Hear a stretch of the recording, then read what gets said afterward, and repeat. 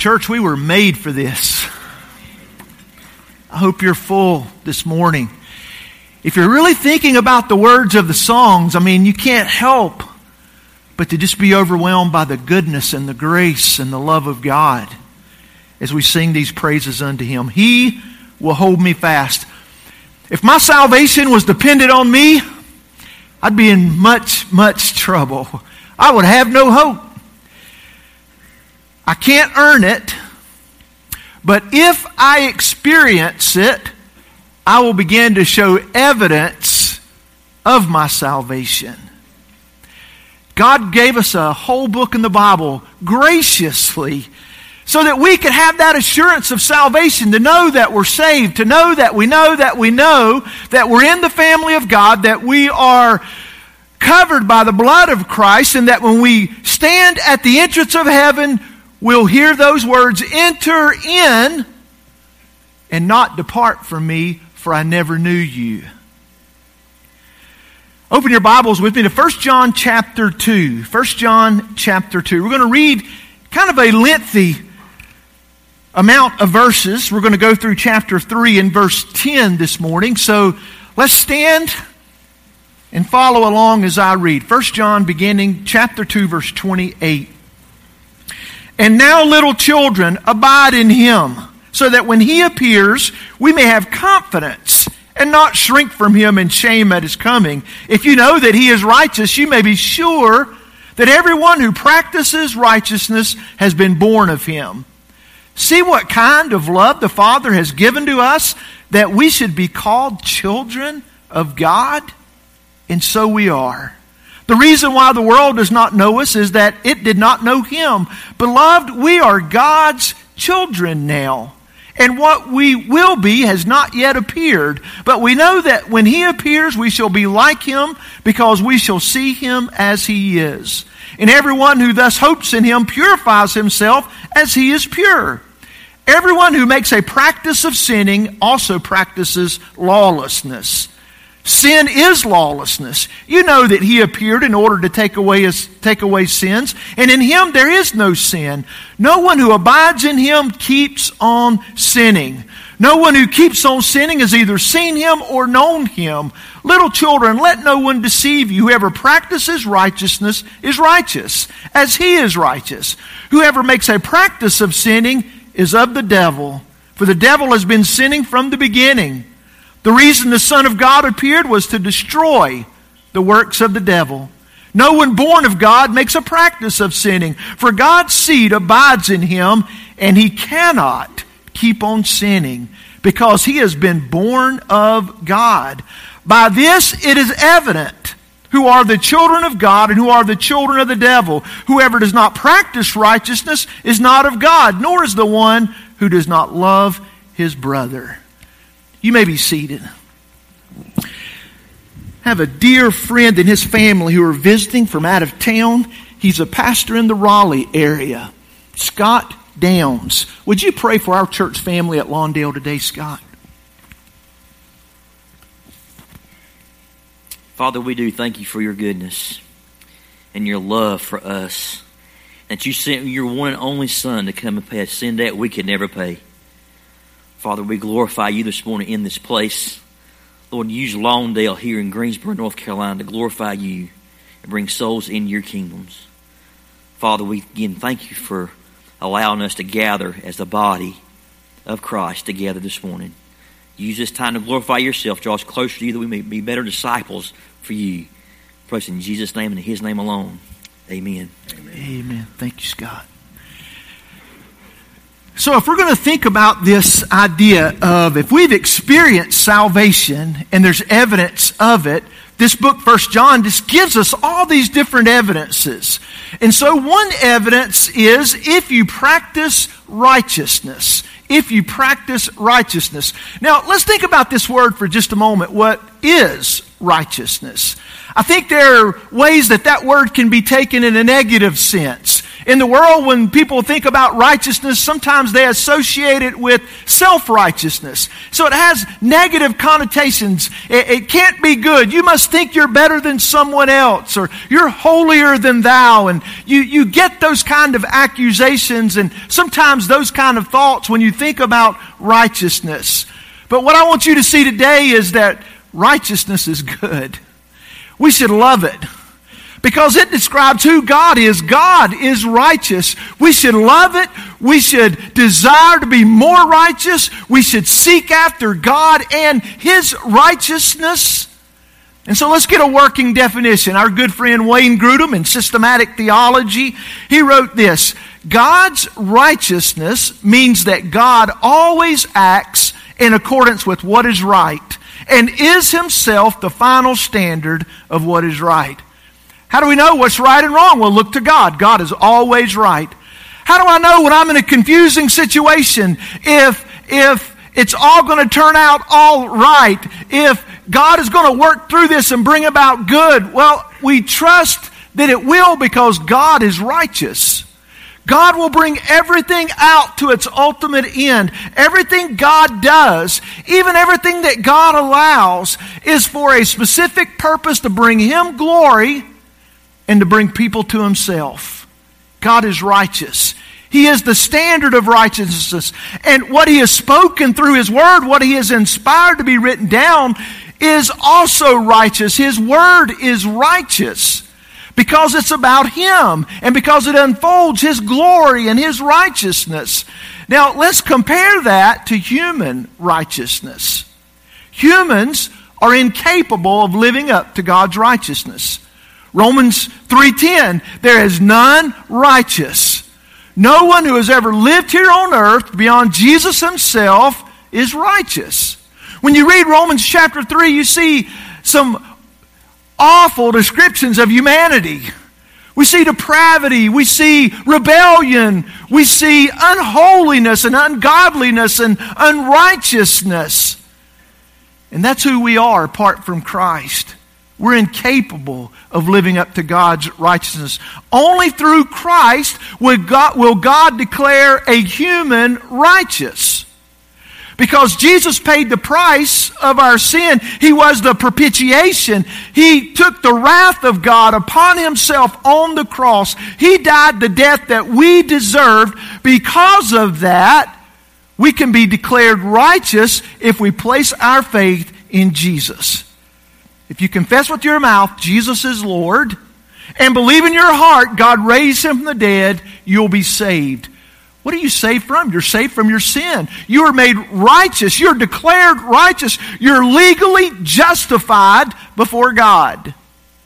Only in Christ will God declare a human righteous. And then the process of growth begins. What God has given us positionally, now practically we begin to grow into our position as children of God. Children now who've been born of a righteous God, they begin to grow up into their righteousness. What they're born for, what they're reborn for. Through Christ we aim to do the right thing, the right way, for the right reason, according to God's standard of right. And I think it's all of that. We do the right thing for the right, in the right way, for the right reason, according to the standard of God. How do we know what's right? Well, God has made it known. God has revealed it to us through His Word. And even as John said, I write these things to you. God chose to make Himself known through writing. He makes Himself known through creation and general revelation, but He also makes Himself known through specific revelation, and that's the inspiration of Scripture. All Scripture is inspired by God. God's given us a record that we might know what is right, that we can know Him. And as we read His Word, we get to know more about Him. And so, as John is writing to help encourage readers in how they can know they're saved, how they can know they're in the family of God, how they can know they're going to heaven when they die, assurance of salvation is tied to this moral test of righteousness.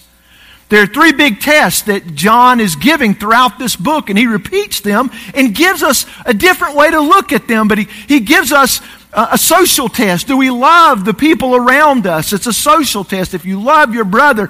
He also gives us a doctrinal test. Do you believe the right things about Jesus? And we saw that earlier in chapter 2, and we're going to see it again. But he also gives us this moral test. One way to look at it, if we put these passages together with this moral test, is, am I walking in the light? Am I keeping His commandments?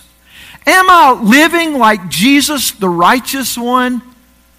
Am I doing the will of God? That's the moral test. Am I doing the right thing in the right way, for the right reason, according to the standard of God? That's righteousness.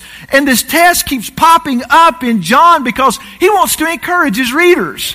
He's written the gospel to say, this is what it means to become a follower of Christ. Jesus came and he left the glory of heaven. He took on human flesh, the incarnation. He lived the sinless life, and He died on the cross for our sins, and He rose from the dead.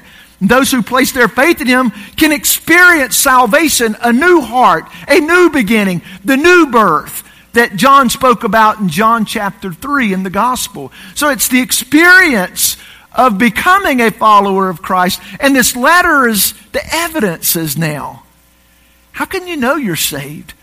These are the evidence. He wants them to have assurance as they move forward in their walk with God. Are you practicing the right thing in the right way for the right reason according to the standard of God? Now, if you look back with me in verse 28 of chapter 2, the first point that I want you to see this morning is practicing righteousness aligns with our future. John is saying, if you say you are a follower of Christ, if you say you are a believer, if you say you know God, then, and we fill in the blank with these tests, and he states these tests again in different ways. And so what I'm saying to you, practicing righteousness aligns with your future. Those who are in the family of God, their future is heaven. Their future is eternity with God. And we're growing into that. It aligns. Practicing righteousness aligns with our future. Now, again in verse 28, and now, little children, abide in Him. What a wonderful, wonderful phrase, abide in Him. What a great statement of walking with God, knowing God, meditating on His Word, praying without ceasing, meditating on His Word day and night. Abide in Him. John had said that in his gospel, John 15. If you abide in me and my words abide in you, ask whatever you will and it will be given to you. Someone who's walking with God knows the will of God, and they can begin to petition God and have their prayers answered. They're abiding in Him. Now, little children, abide in Him, live in Him, walk with Him, enjoy Him, know Him. There's no better thing on earth than to abide in Him. So that when He appears, we may have confidence and not shrink from Him in shame at His coming. One day we're going to stand before God. God is the righteous judge. I know in our world system, sometimes we're not sure, well, is this judge, is he doing the right thing? Is he legislating from a moral base, a constitutional base, or is he just legislating according to culture or his own way of thinking? You know, we can have those questions at times. God is a righteous judge. And one day we're all going to stand before Him. It's not necessarily a comforting thought. Heaven is comforting for us, but to know we're going to stand before a holy, righteous God and give an account of our lives, it's sobering. An atheist said one day, Christianity is a fairy tale for all of those who are afraid of the dark. And I love what one believer said back to him, atheism is a fairy tale for those who are afraid of the light. You see, we're here because we were created by God and put here on earth by God. We were put here to know Him, to enjoy Him, to worship Him. And one day we're going to give an account of our lives to Him. And there are those who would prefer not to even believe there's a God, because if there is, there's accountability. There's light coming. It's going to be shone on every man and woman and boy and girl's lives and how they've lived their lives. We will stand before a righteous judge. That's our future. You have no choice in the matter. You were created by God, and one day you will be judged by God. And those who are in the family of God, they will enter in, but will they be confident when they stand before God, or will they shrink back from Him in shame at His coming? Because they've not practiced righteousness. We read on and we see in chapter 3 in verse 2, "Beloved, we're God's children now, and what we will be has not yet appeared. But we know that when He appears, we shall be like Him, because we shall see Him as He is." What a great verse here. We're going to stand before Him when Jesus comes back, and we're all growing toward Christ's likeness from degree to degree. But one day, that work of becoming like Christ will be finished when we see Him. You see, now we see dimly. We don't see as clearly as we could who God is, and it's a good thing, because if we saw Him for all that He is, we would dry up. We'd be annihilated. But we see Him dimly, so to speak. But one day we're going to see what real righteousness really looks like. When we're face to face, we're going to see light. Light's going to be shone on us like we've never seen before. And we'll be like Him, because we'll see Him then for who He is. All the flesh, all the sin, all the deception, all the distortion, it'll be completely peeled away at that moment. You see, that's one reason why we must be in the Word every day, so that we can see more clearly. God's revealed Himself, and His Spirit will give us more light, and we'll understand more the more time we spend with Him, and if we abide in Him, and if we read His Word and we pray. But we won't see Him clearly until we see Him face to face. We will be changed then, because we'll see Him face to face, but we should be changing now. We should be growing into heaven. Again, I'm not ever saying you can earn heaven. It's a gift from God. But once you've received that gift, you should be growing into heaven. This life is preparation for the next. It shouldn't be such a stark contrast. It should be just a transition for the children of God. We see now, but not fully. When you see the light, when you see real righteousness, you'll want more, not less. Again, he says that at the end of verse 3. Everyone who thus hopes in Him purifies himself as He is pure. If your faith is in Jesus Christ and you're seeing Him more and more and you're walking with Him, you're going to become more and more like Him. You're going to become more pure. You're going to be more holy. You're going to become more righteous. This purification, we could also say sanctification. Yes, justification is true. We're declared righteous because we've placed our faith in Christ. We've surrendered to His Lordship. But this purification, this sanctification, is this growth process. And it's not possible to be justified and not be growing and sanctified and being purified. He says it here for us. Everyone who thus hopes in Him purifies himself as He is pure. We have a goal, Christ's likeness. It's not a better than your neighbor goal. It's not better than the next guy. It's living up to the righteous standard of Jesus Himself. Let me give you the second point this morning. Practicing righteousness not only aligns with our future, it aligns with our Father. Back up again into chapter 2 and verse 29. If you know that He is righteous, you may be sure that everyone who practices righteousness has been born of him.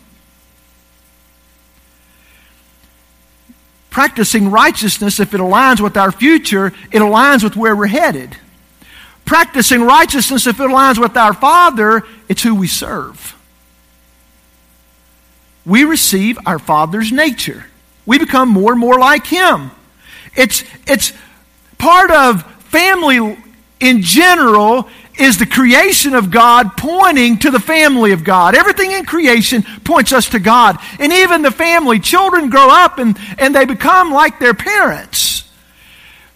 And they take on a lot of the characteristics. Some of that's genetic, some of that is moral. We become more and more like our parents. And so spiritually, and let me back up, physically in a perfect world, wouldn't that be wonderful? God created humanity and said, be fruitful and multiply. You know why He told them to multiply? It wasn't just so there'd be a lot of people, but they were in the image of God, and the glory of God would spread all across this earth. And people would know Him and glorify Him, and His glory would spread. But sin entered in. And so think about a perfect world with God as our Father again. And if we're right with Him, we're going to become more and more like Him. He is righteous. That's now in our nature. We've been adopted into His family. And those who've been adopted by the one who is righteous, they will practice righteousness. We've been born of Him. We've been born again. Born the first time, we're born sinners. We're lost. We're headed for hell. We're born by nature children of wrath. But God in His grace sent His Son who would take that wrath for us. And those who place their faith in Him, they're born again. They're given a new start. We receive our Father's nature. We also receive our Father's love. 1 John 3:1 is a wonderful, wonderful verse. If you've not committed it to memory, maybe do that, even with your family. See what kind of love. Some translations say, behold, gaze upon this, think about this, look deeply, drink deeply. See what kind of love the Father has given to us, that we should be called children of God. These people who are born by nature children of wrath, it's born sinners. Even while we were still sinners, Christ died for us. God demonstrated for His love for us in this: while we were still sinners, Christ died for us. That great gap between lostness and what God has done to make us His children, He paid a tremendous price, the death of His Son. See what kind of love the Father has given us, that we should be called children of God. And it's like John saying, yeah, and so we are. Isn't that amazing that we could be children of God and the family of God and know Him? You see, when we practice righteousness, it aligns with our Father's nature and aligns with His love. That love that consumes us. That love that compels us. That love that constrains us. It's the love of God. See what kind of love the Father has shown us. Practicing righteousness just aligns with that as you're overwhelmed and driven by that great love. Why do we do what we do in the family of God? Why do we love each other? Why do we try to do what is right? It's not ever so that we can earn our way into heaven, but it's because we've already been given this gift of heaven, and we want to give our all to Him. We're constrained, we're compelled by this love of God. We've received it. And then practicing righteousness, it also aligns with our Father in the sense we receive our Father's response. What happens when you practice righteousness? Did you see that? As you looked at the end of verse 1, the reason why the world does not know us is that it did not know Him. You see, the world rejects the Father. We keep praying and we keep preaching and we keep sharing, but there are people who reject Him, and if we're His followers, there are people who are going to reject us.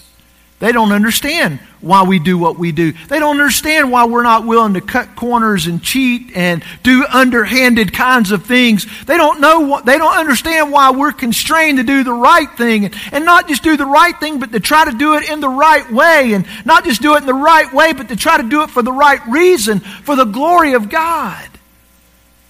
You see, if you're practicing righteousness, they didn't receive the Father, and many will not receive you either, because you're trying to live your life in a righteous kind of way. Never in a self-righteousness, never in a condemning kind of way, never in a holier-than-thou kind of way, because then we would violate the social test. We wouldn't be loving our brother like Jesus has loved us. But in a compassionate and a humble and a tender kind of way, we live out righteously because of our Father's nature, because of His love, and we should expect the world to respond to us like it has our Father. Don't be surprised by being misunderstood, even persecuted. But your loyalty is to your Father in heaven, and your life should align with Him. J.I. Packer, in Knowing God, listen to what he said in this idea of righteousness. Have I learned to hate the things that displease my Father? Am I sensitive to the evil things to which He is sensitive? Do I make a point of avoiding them, lest I grieve Him? I've oftentimes thought about a statement I heard. Some people want to get up to the edge of sin. Can I do this? Can I do that? How far can I go? And, we're always trying to push limits. And that's the wrong question, isn't it? How far can I go? The question should be, how holy can I be? How much more like my Father in heaven can I be? Am I learning to love what He loves? Am I learning to hate what He hates? Practice in righteousness aligns with our Father. And then the third big idea this morning, practicing righteousness aligns with our faith. You see, it aligns with our future, with where we're headed. We're being prepared for heaven. It aligns with our Father because it's who we serve. We're becoming more like Him. And it aligns with our faith because it's what we believe. What we believe will be seen in how we live. How we live will show what we really believe. Practicing righteousness aligns with our faith, what we believe. Look on in verse 4. Everyone who makes a practice of sinning also practices lawlessness. Sin is lawlessness. Now think about this. He's saying those who practice, we still live in the flesh. We're going to sin. Back in chapter 1, he said, if you say you do not sin, you're a liar. We live in the flesh. It's not that we don't sin, it's that we've been delivered from the power of sin. God helps us with it. We're going to fall and we're going to sin, but we're not going to stay there and we're not going to live there. We're not going to practice a lifestyle of unrighteousness. Everyone who makes a practice of sinning also practices lawlessness. That's a life of sin. Someone who's living a life of sin and habitually in sin and a lifestyle, we have to say their father is not the Father of all righteousness. Look what he goes on to say. You know that He appeared in order to take away sins, and in Him there is no sin.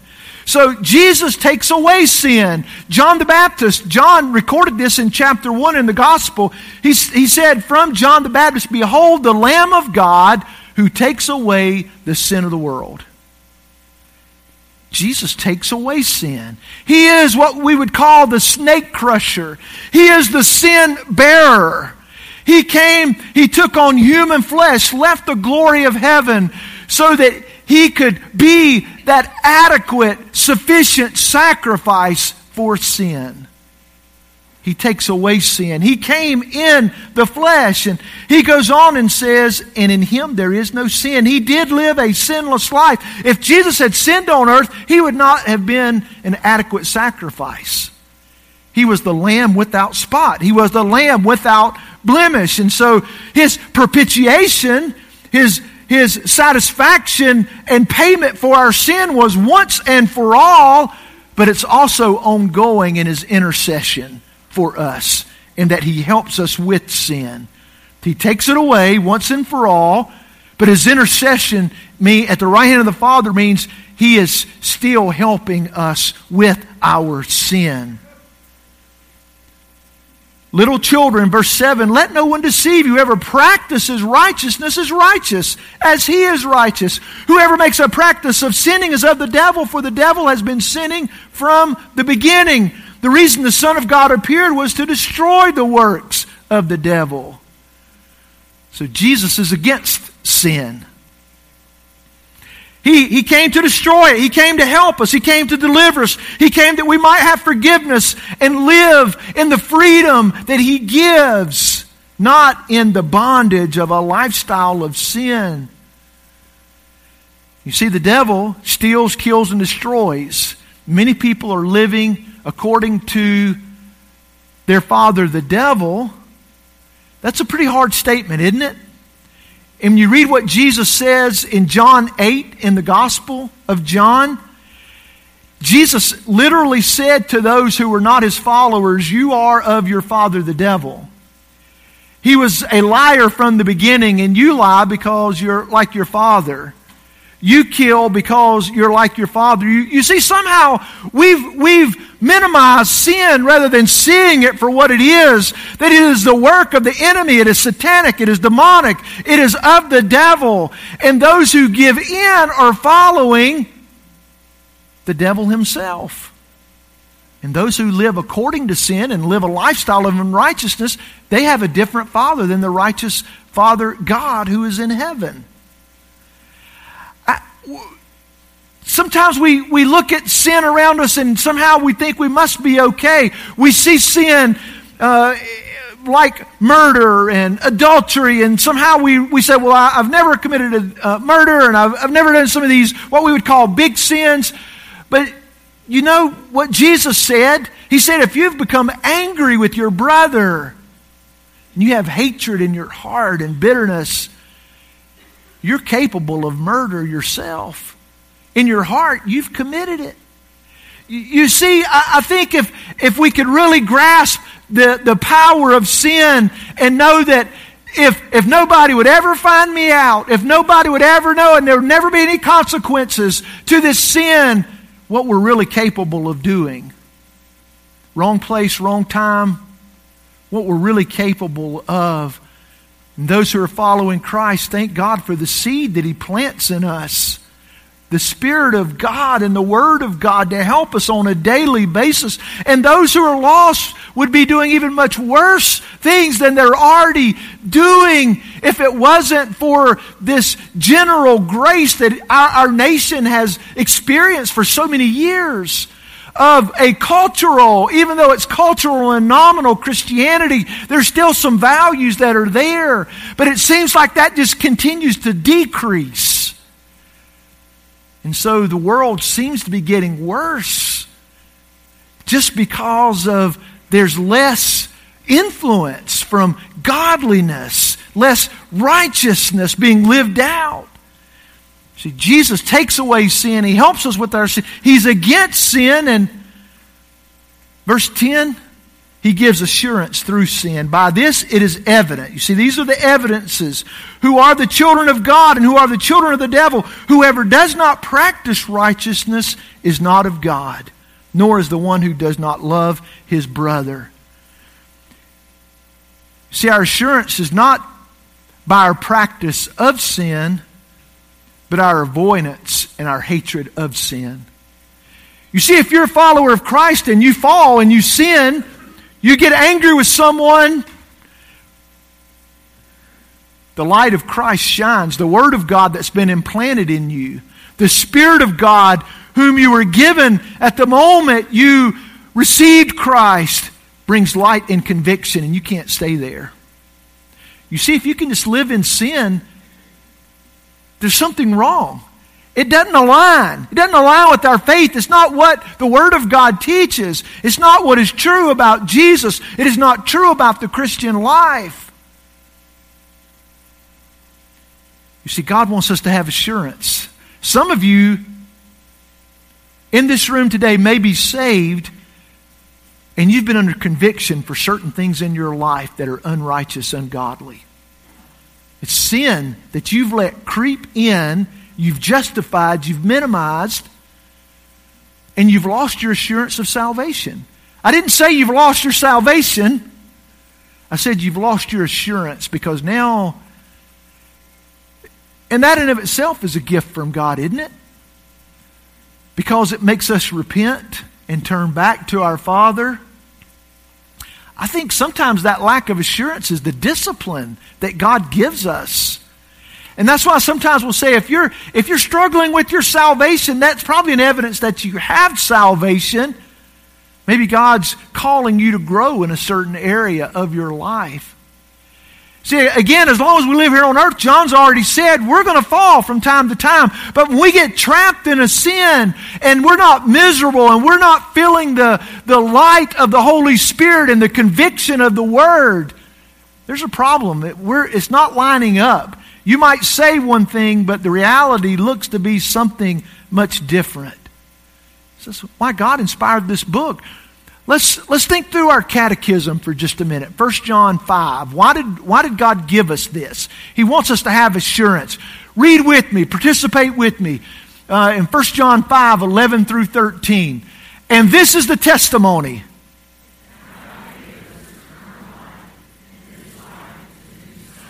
Whoever has the Son has life.